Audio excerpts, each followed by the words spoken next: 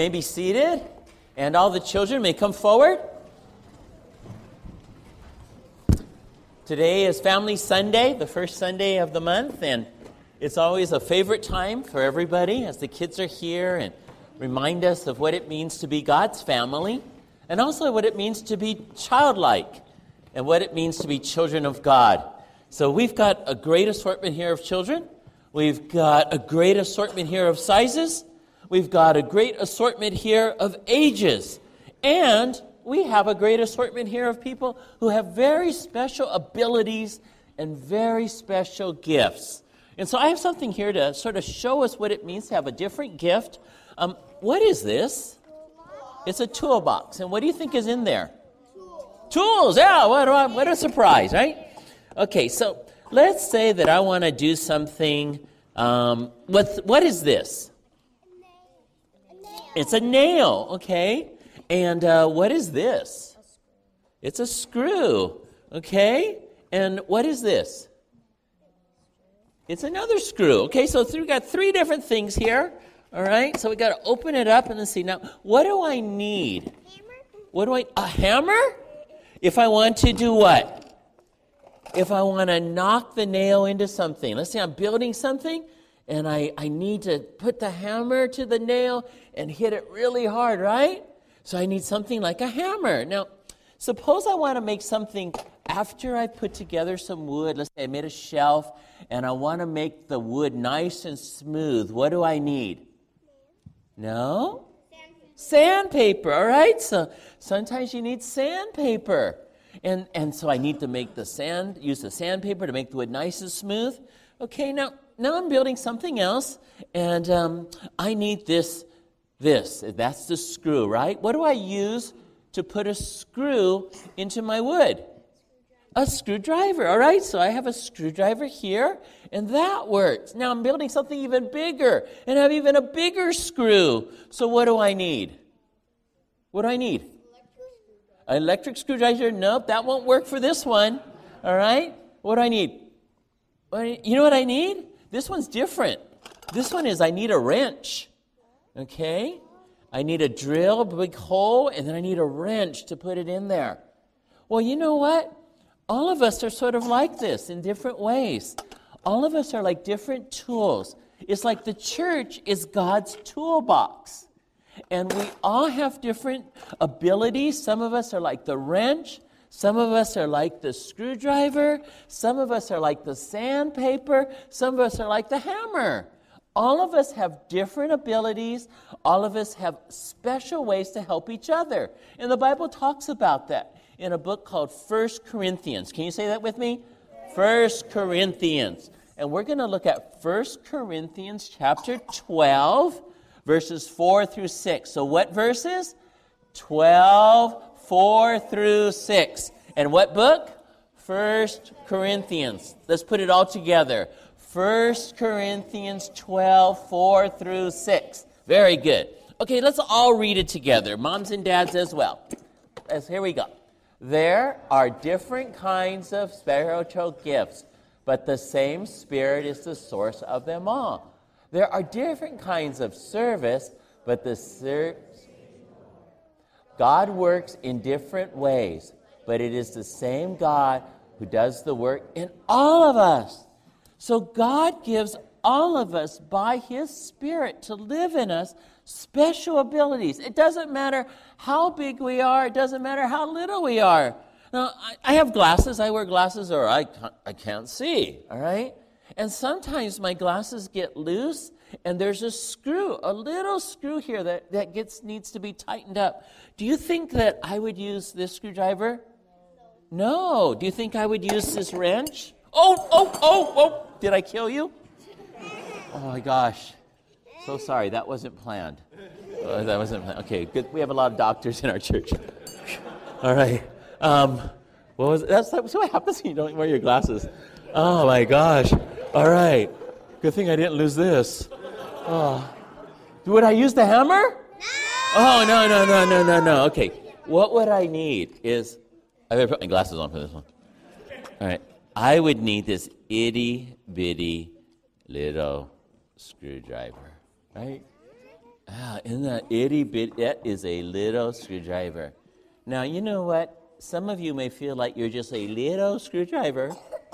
Some of you may feel like you're just too small to do anything. But you know how important it is to see? That's how important you are. You are so important in our church. You are so important in your family.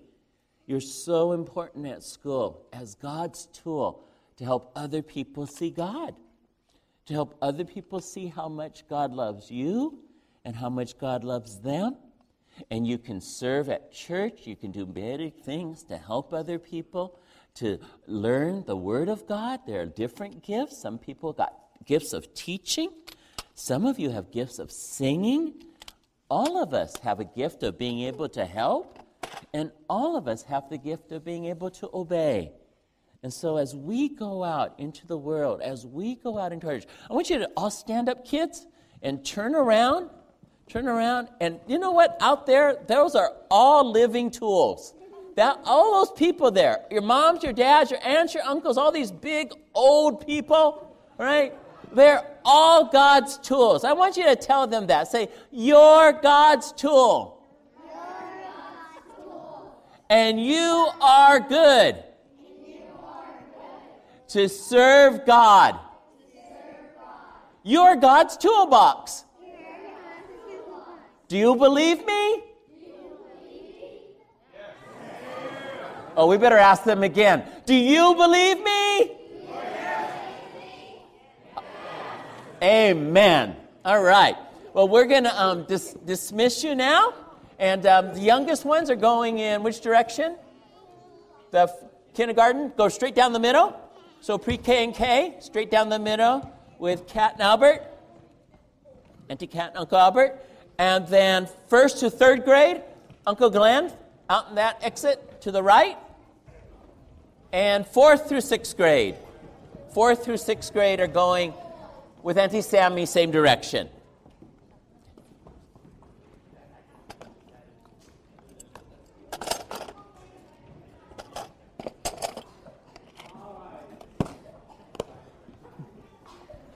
All right, let me ask us adults to stand up and greet one another.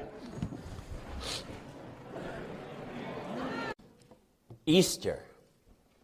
What did Easter do? Of course, we're very familiar with what we celebrated last week on the resurrection of Jesus. Easter brought about new life. It brought about the hope that no matter what we've done, God can and will forgive us. It brought about the promise that no matter what has died, God can bring it back to life. It also brought a new revolution upon the earth. It also brought a new family in this world. It also brought a new way of looking at community in a way that the world had never seen before and is continuing to today. Easter was the birth of the Church of Jesus Christ. It was the opportunity for you and for me to participate in something so different that it would change the world. And so for the next 5 weeks, we want to be talking about what happened after Jesus rose from the dead. And what did that mean to the people who are following him? What does it mean to have a community of people who believe in a resurrected Lord? What does it mean to have a Christ-centered community? That's what we're going to be focusing on today and for these 5 weeks. About what it is to truly be Christ-centered people. You know, the first Christians never went to church. The first Christians, this early group of believers, they would never say, you know what, let's go to church. Well, of course, they were going to the temple, right? But they would never say, let's go to temple, right? They were the temple. We are the temple of God. We are God's church. We are God's community. We need to be alive to that. And the only way we can do that is with the Holy Spirit working in us and our willingness to let the Spirit use us, fill us, teach us, and guide us. If you'd look in your outlines, we're going to begin by looking at Acts chapter 2. Acts chapter 2, and we're going to look at verses 42 through 47. And so if you would open up your Bible or look at your outline, would you read it out loud with me? Let's begin. They devoted themselves to the apostles' teaching and to the fellowship, to the breaking of bread and to prayer. Everyone was filled with awe, and many wonders and miraculous signs were done by the apostles. All the believers were together and had everything in common, selling their possessions and goods. They gave to anyone as he had need. Every day they continued to meet together in the temple courts. They broke bread in their homes and ate together with glad and sincere hearts, praising God and enjoying the favor of all the people. And the Lord added to their number daily those who were being saved. There were maybe a few hundred believers at this time, maybe about 500 believers as the beginning of the church. And then Peter went out and he preached.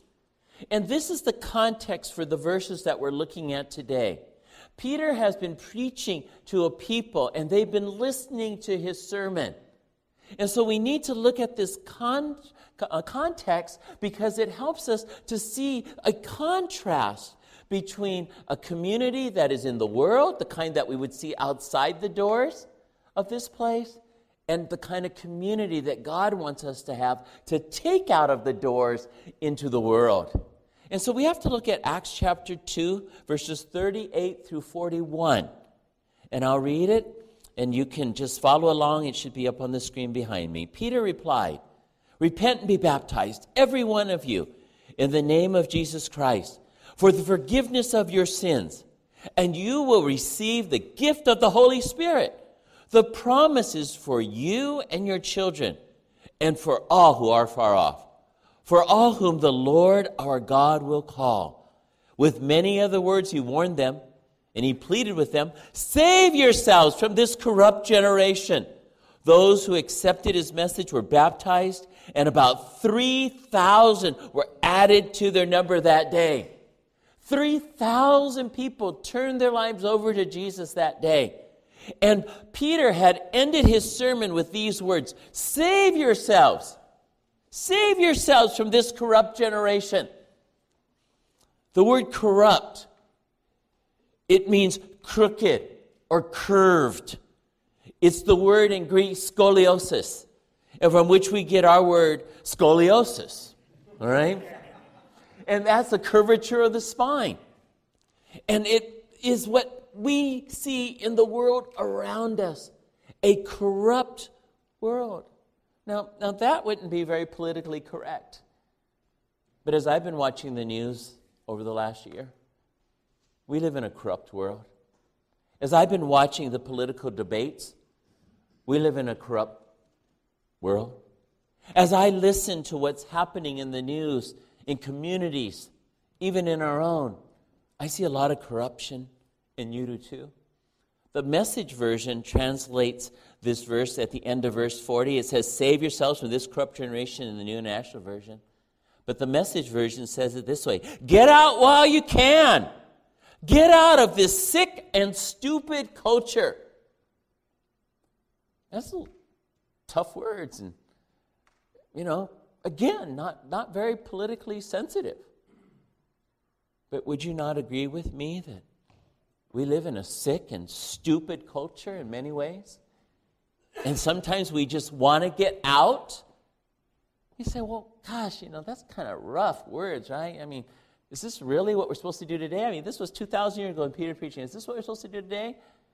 And I say yes. I say yes to our youth because it's the greatest opportunity that you have. The darker it gets, the brighter your light can be. This is an opportunity for all of us to do something to change our world. There's so much going on in our world that we enjoy, like especially technology. And one of the leaders of technology we know is Apple Corporation. And when Apple was beginning, Steve Jobs was trying to find the best people to work for his fledgling company. And so he went to a friend named John Sculley, who was an executive at Pepsi. And of course, Pepsi was going to be a successful company then, it is now. And John Scully had a great job making lots of money in a company that had a secure future. And why would he want to join this little company called Apple that hadn't done anything big yet? But Steve Jobs had a picture of what would happen with his company. And these are the words that John Scully testifies that Steve said to him when he challenged him to join him, to leave his good job, to leave his world at Pepsi and join this new little world called Apple. And Steve Jobs said to him, do you want to sell sugar water the rest of your life? Or do you want to come with me and change the world?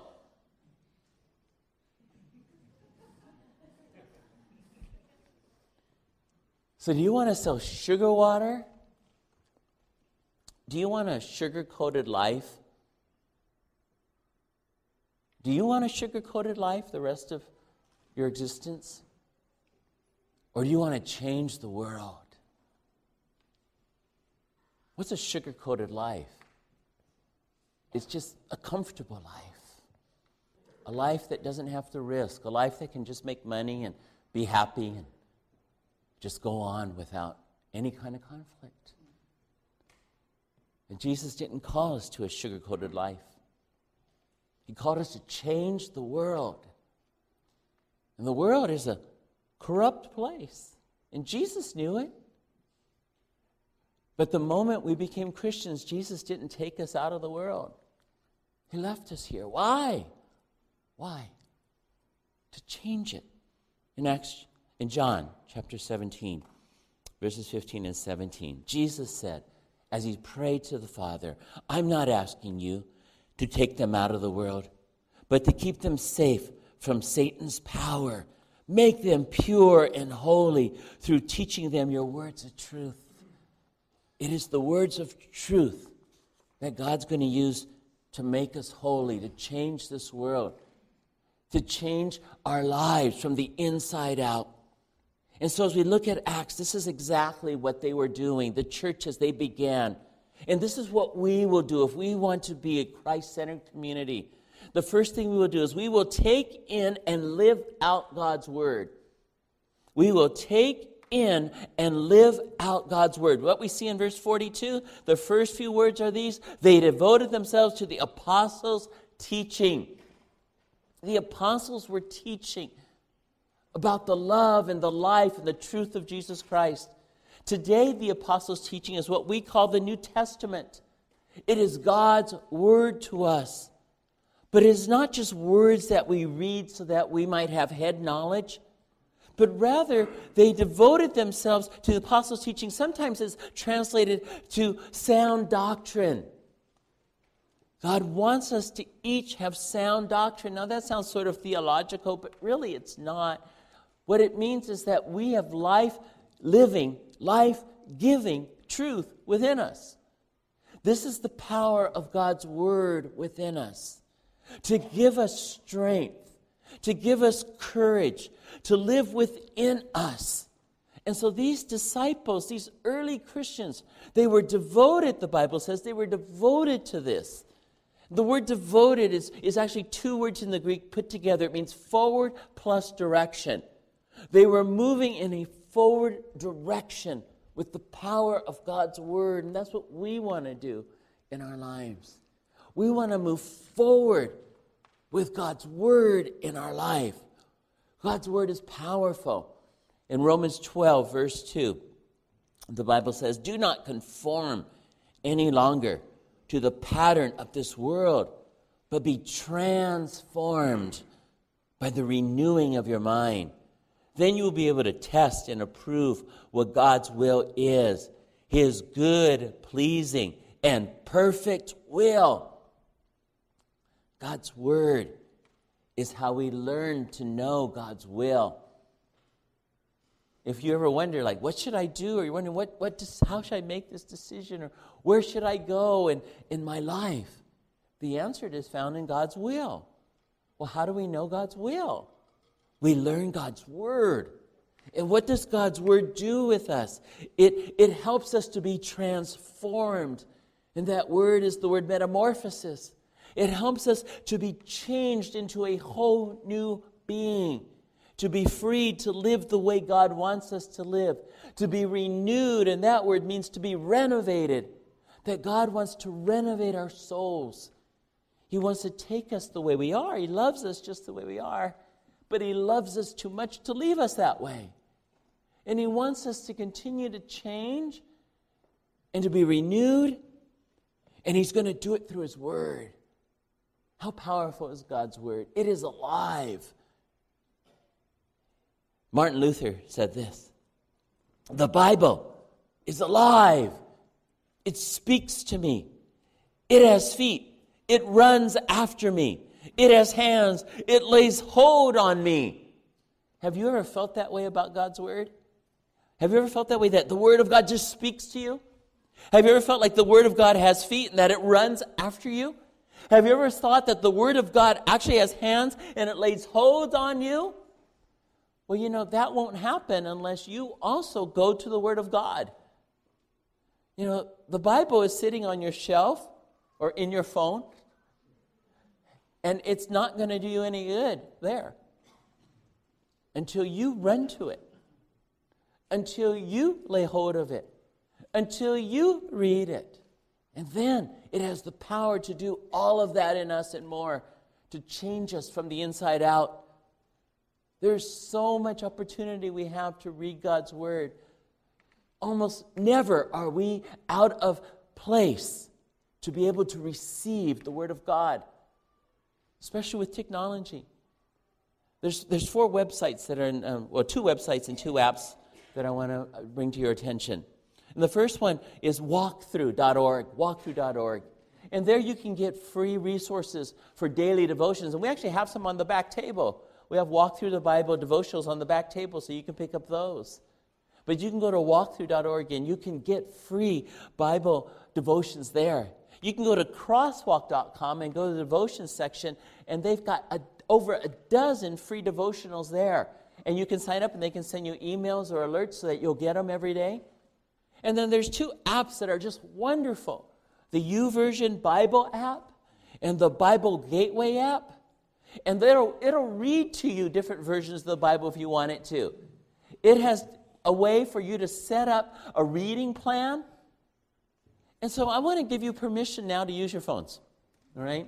So if I see you looking down, I don't play games, don't go to Facebook, and don't order anything on Amazon. All right? But you can open up your phones, you can look at these, and if you don't have the app, you can download it now on your phone if you want. You can set an alarm on your phone if you want, because you're going to read God's Word. So go ahead, you can do that for the rest of the sermon. But we will take in and live out God's Word. If that's all you get today, I'm happy if you'll read God's Word. But secondly, all right, what did they do? They were in fellowship, the Bible tells us. They were in fellowship. At the end of verse 42 and then in verse 44, all the believers were together and had everything in common, selling their possessions and goods. They gave to anyone as he had need. Gave to anyone as he had need. They were in fellowship. We will share our lives in open fellowship. This was more than socializing. This was more than just having religious meetings. This word fellowship, it's a beautiful Greek word called koinonia. And it means having in common. And these people were sharing their lives in common with each other. In the book of 1 John, chapter 1, verse 3, John writes these words: "We proclaim to you what we have seen and heard, so that you may also have fellowship, koinonia, with us. And our fellowship, koinonia, is with the Father and with His Son, Jesus Christ. The two belong together. We grow closer to God when we grow closer to each other. We grow closer to each other when we go closer to God. God wants us to know that He knows us, and He wants us to know Him, to really, really know Him. Now, there are places in our lives where we really want to be known, and there are places in our lives where we really don't want to be known, right? Like, when I don't want to be known by a doctor too much, except our doctor friends here, right? I don't want to have to go to the doctor so much that the doctor knows me so well. You know, when I call my auto shop, this is really sad. I call my auto shop, I go, and they go, hello, and I go, hello, and before I can say the next word, the lady goes, oh, hey, Curtis, you know, how are you doing? Oh my gosh, the auto shop lady knows me so well. All I have to say is hello. She hears my voice. She goes, hey, Curtis, how are you doing? You know, there's certain places where you just don't want to be known. But then there are other places where you do want to be known, all right? Like yesterday, I left my phone at the gym. And so, you know, I went back to the gym to go pick it up. I walk into the gym, and the lady goes, hey, Curtis. All right. I go to the gym enough that they know me by name.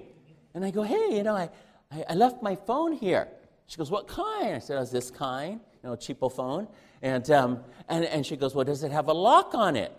And I go, yeah, it has a lock on it. She goes, okay, show me, unlock it. And so I'm thinking, but you know me, right? You know me, you know my face. You go, hey, Curtis, you know, it's my phone, right? You know me. She goes, no, unlock it, prove to me it's your phone. So I unlock it and prove to her it's my phone, and I get my phone back. And I realize she knows me, but she didn't trust me. Right? Now, people know us, but they may not trust us. Right? Last week, we had some visitors here at church who don't live here, and so we had dinner with them this week, and the last time we saw them was back in December. And so they have a little girl, and I was talking to her, and I said, hi, remember me? And she goes, I know your face. But she didn't know my name. Well, we know each other's face. We may know each other's name, but do we know each other? Do we really know each other? How many of you want to be loved just the way you are? Okay, if you don't, then just, I hope you have hope. All right. We all want to be loved just the way we are, right? Well, how can we be loved just the way we are if we aren't just the way we are with each other? Let me say that again. How can we be loved just the way we are if we aren't just the way we are with each other? If we pretend that everything's okay, if we wear masks and say, you know, I'm good, when inside I'm not good. When somebody says, do you have any needs? You go, oh no, but would you pray for my neighbor? But we have deep needs. How can we be loved just the way we are unless we are truly honest with each other and show other people who we really are? Now, that's so much of what this series is about. That the people, when the church began, when Jesus Christ resurrected from the dead, he gave people the power to be free enough to be just the way they are with each other, to help each other. And so we see this in this scripture. They had everything in common. They had open hands. This is how we share with each other. We begin by having open hands, by helping one another. There's this wonderful story in the Gospel of Mark. We just finished the Gospel of Mark, but it was a long time ago we looked at this story. Mark chapter 2, verses 3 through 4. And this is a story. Jesus is teaching, and he's at a home. He's in his home city of Capernaum. And some men come, and they said, bringing to him a paralytic, carried by 4 of them. Since they could not get him to Jesus because of the crowd, they made an opening in the roof above Jesus. After digging through it, lowered the mat, and the paralyzed man was lying on it. So these 4 friends brought their friend who was paralyzed to Jesus, and they couldn't get to him because there's so many people wanting to be healed. So they go up on the steps around, they go through the top, and they get on this flat roof, and they break through the roof, and they lower their friends down on the mat. They help him. We can be one of those 4 people to help others, to give a hand. Sometimes we are that man on the mat. Sometimes we are that man on the mat. In a book called Jesus, A Pilgrimage, by a man who's actually a Jesuit priest, his name's James Martin, he says this. He says, often When we are in trouble or doubting or struggling, we rely on others to carry us to God. Just as often, we must do the carrying to help friends who are struggling. We all need others to help us to find God. Even though we may disagree with others and find life in the community occasionally annoying and sometimes scandalous, we need others. Because community is one way we are carried to God, especially when we are too weak to walk to God on our own. Some of the greatest community I've ever been part of is when somebody was flat on their back, emotionally or literally. And sometimes it was me, and sometimes it was a friend. And I've noticed that there have been times in all the years that I've been in ministry and in the church when people say to me, I've never felt so loved in all my life. And never once was that during a happy time of somebody's life. It was always after something tragic, after something unexpected, after something really painful. My guess is you would agree with that. That the greatest times that you've ever noticed that people have said, I've never felt so loved, has been during difficult times. And how can we love each other if we don't let other people know how hard it is? And people can help us, and they can share with us. And we can learn about our friends, and we can learn about each other by opening up our homes to each other. The Bible tells us in verse 46, they broke bread in their homes and they ate together. And this is what we can do to begin to know each other, to have genuine hospitality. When was the last time you invited somebody into your home just to get to know them better?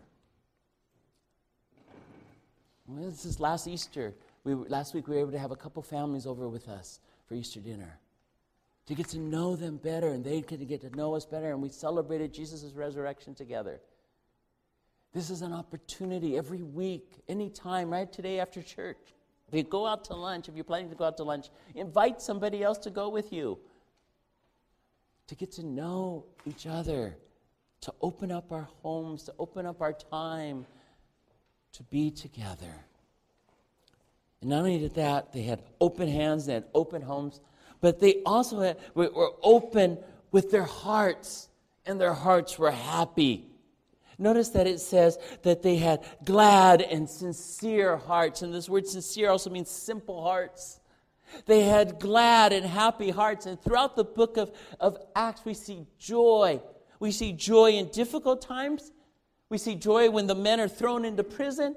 We see joy when they're being whipped and scourged, and we see joy when the gospel is being preached. We see joy when people are coming to know Jesus, and we see this in Acts chapter 11, verse 23. Barnabas has been going out and sharing the love of Jesus with other people. And the Bible says that when he arrived and saw the evidence of the grace of God, he was glad and encouraged them all to remain true to the Lord with all their hearts. It is through our hearts that we learn happiness. It is through our homes that we learn to love one another. It is through our hands that we give to one another, and we share in open fellowship. But thirdly, we notice that they had a center around Jesus. And obviously, this is the core. This is the absolute center of everything. It says that they were daily getting together and they were breaking bread together. They were breaking bread together. We see that also in verse 42. And the breaking of bread was the communion. And they were learning to keep their eyes on Jesus. And this is what we will do if we are part of a Christ-centered community. We will fix our love on Jesus Christ. We will fix our love on Jesus. In verse 46, it says, every day they continued to meet where? In the temple courts. They went to worship God. They went to give their lives as a sacrifice to God. They went to praise God, it says in verse 47, praising God. And then the Bible says that the Lord added to their number daily those who were being saved. When we fix our love on Jesus, our love will spread. When we fix our love on Jesus, our love will not be able to be contained within ourselves.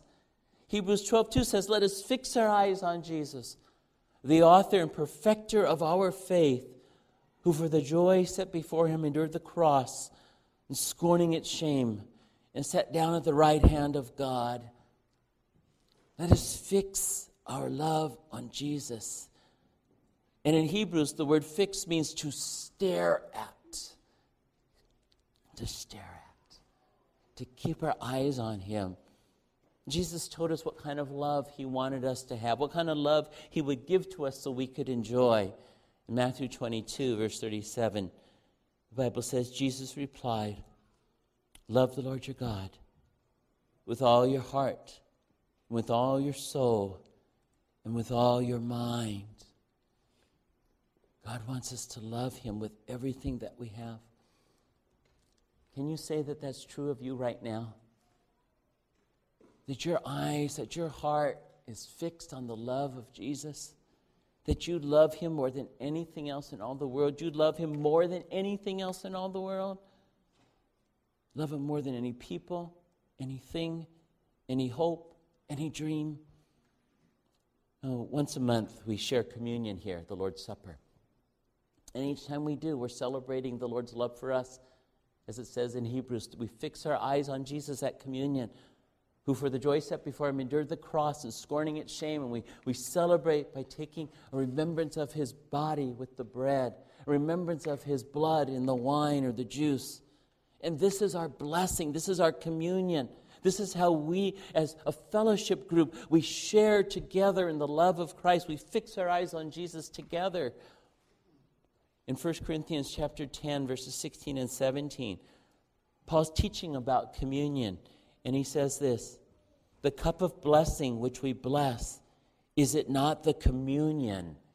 And the word communion is the same word koinonia, fellowship, that we see in Acts 2. Is it not the communion of the blood of Christ? The bread which we break, is it not the communion, the koinonia of the body of Christ? For we, though many, are one bread and one body, for we all partake of that one bread. There's something so important for us to understand here as a community. And that is that in communion we have fellowship with the Father, but we are to do this as a fellowship of people, of a body of Christ together. It is just as important that we have union with the Father as it is that we have union with each other.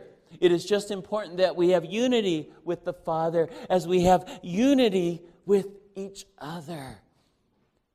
And so when we take communion, when we have this time of taking the bread, Paul says it is like we are taking from one loaf, one bread, and that is Jesus.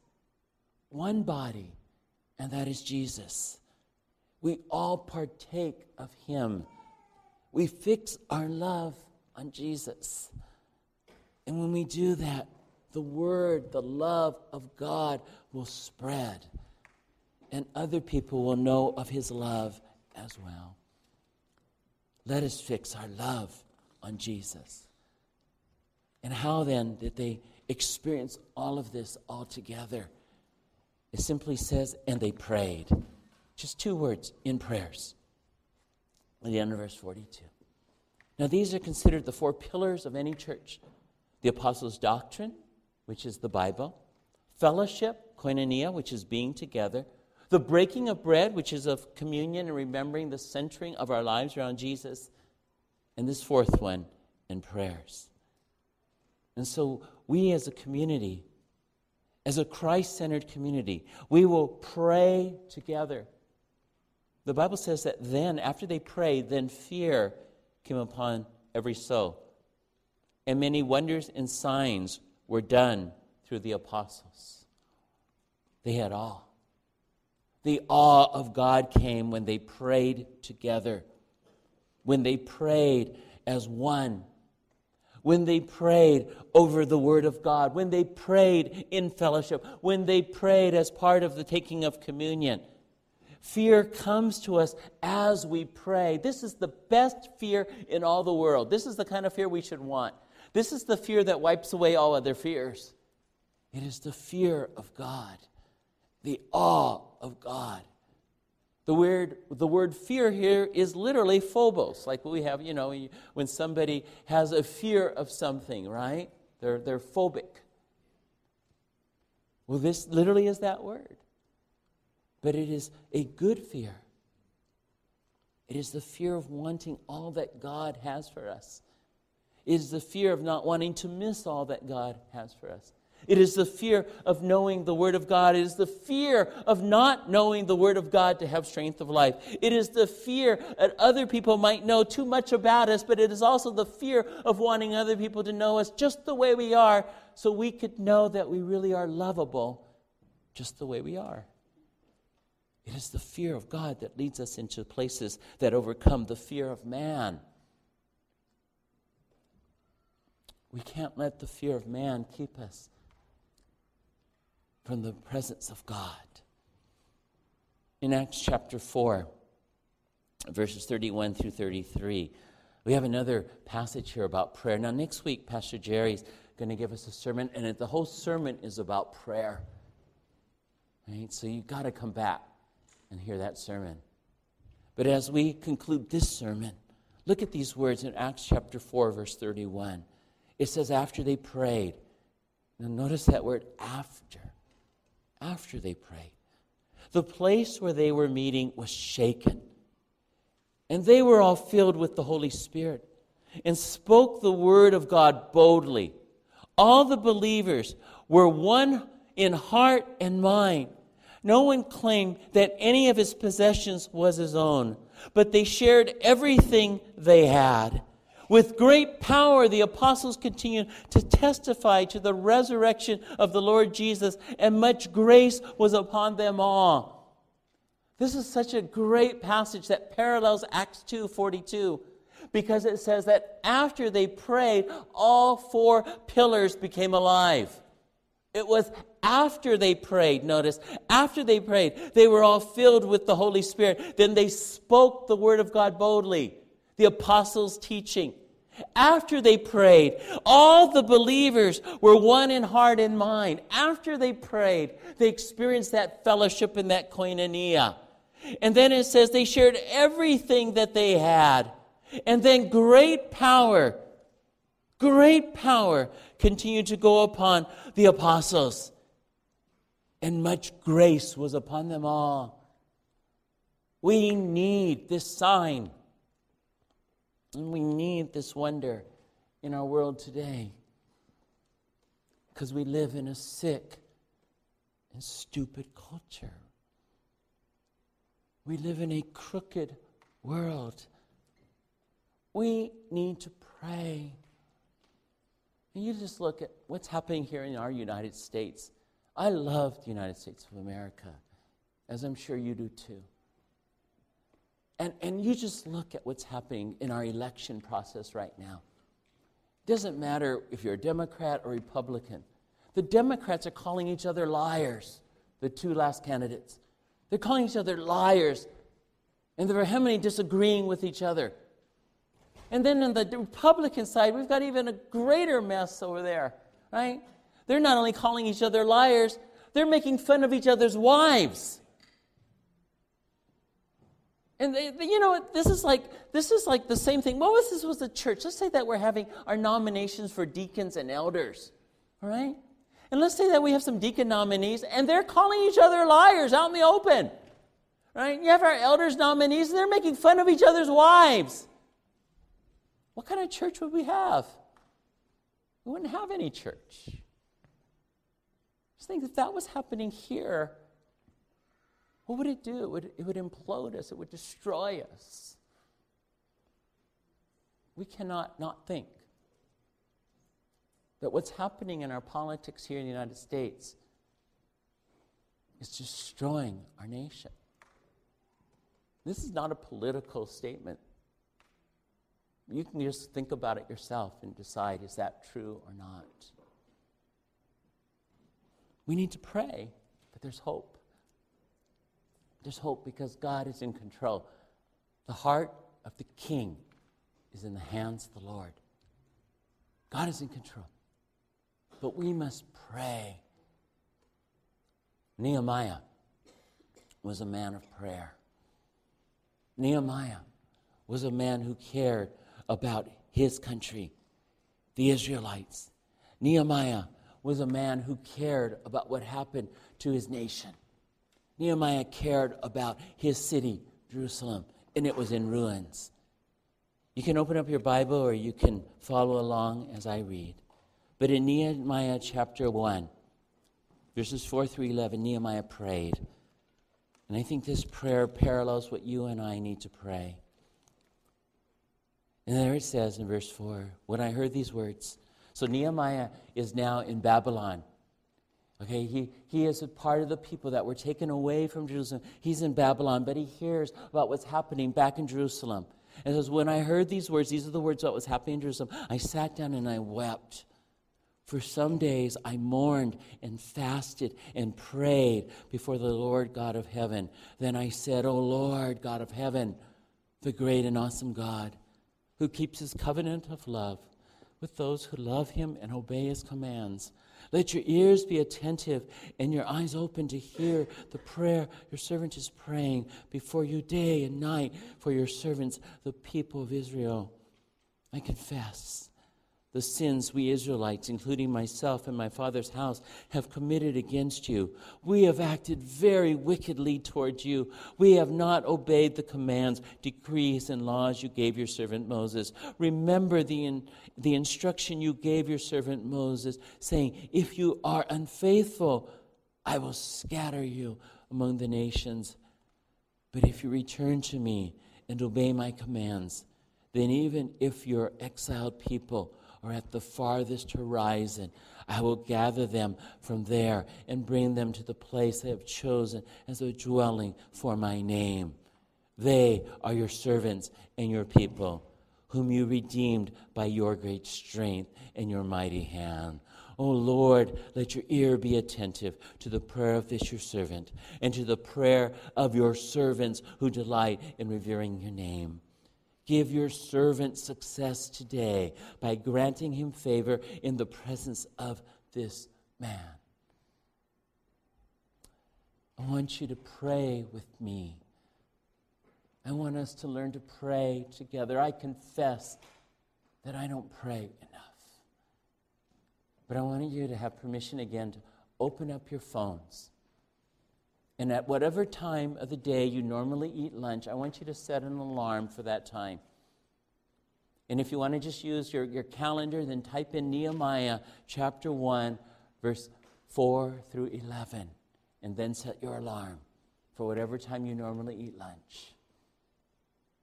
And every day when your alarm goes off, I just want you to read. That's all. That's all you have to do. It's just read as a prayer Nehemiah chapter 1, verses 4 through 11 in the context of our nation.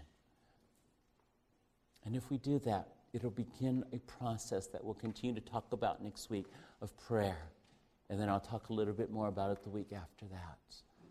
As we must pray for our nation, and we must pray for our church, and we must pray for each other. For it is in this way that we will be this Christ-centered community that Jesus died that we can be. Let us pray. Heavenly Father, thank you for your love and for your kindness and your goodness. Thank you for the hope that you give to us of being a community that can change the world as the Church of Jesus Christ is meant to do. Help us, Lord, to read your word. Help us, Lord, to have fellowship with one another.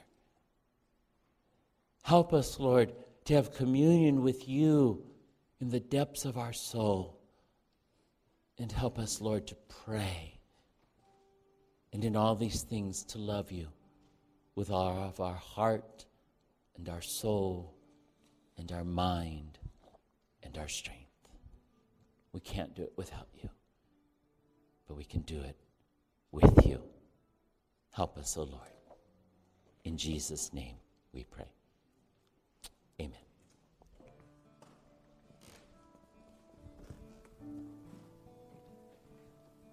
Maybe continue worshiping the Lord together, giving back to God. And just going to ask pastors to come forward. And if you filled out your welcome card, you can just drop it into the bag as it comes by.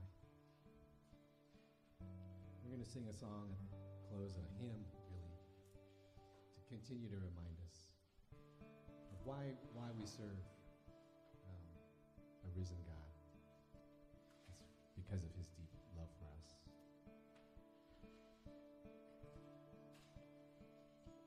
Let's sing this together.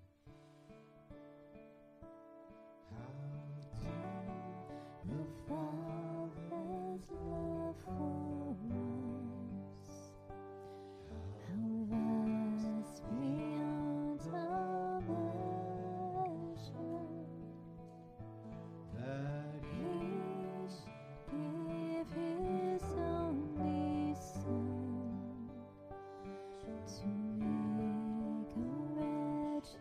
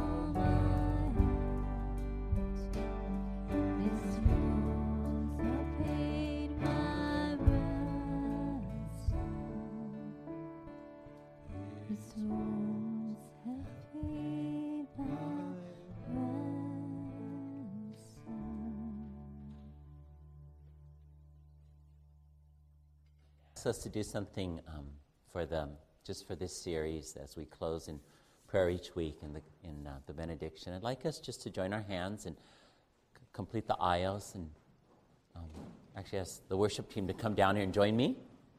So we'll make a circle just by joining our hands.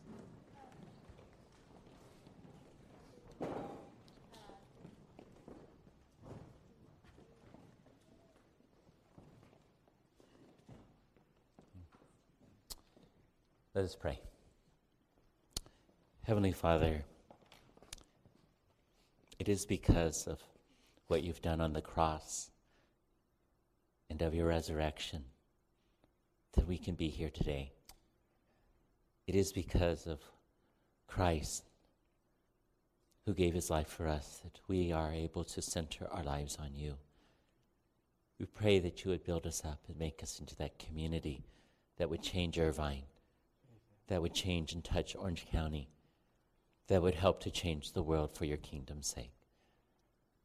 May the God of peace, may the God of hope fill you with all joy and peace as you trust in him, so that you may overflow with hope by the power of the Holy Spirit, now and forevermore.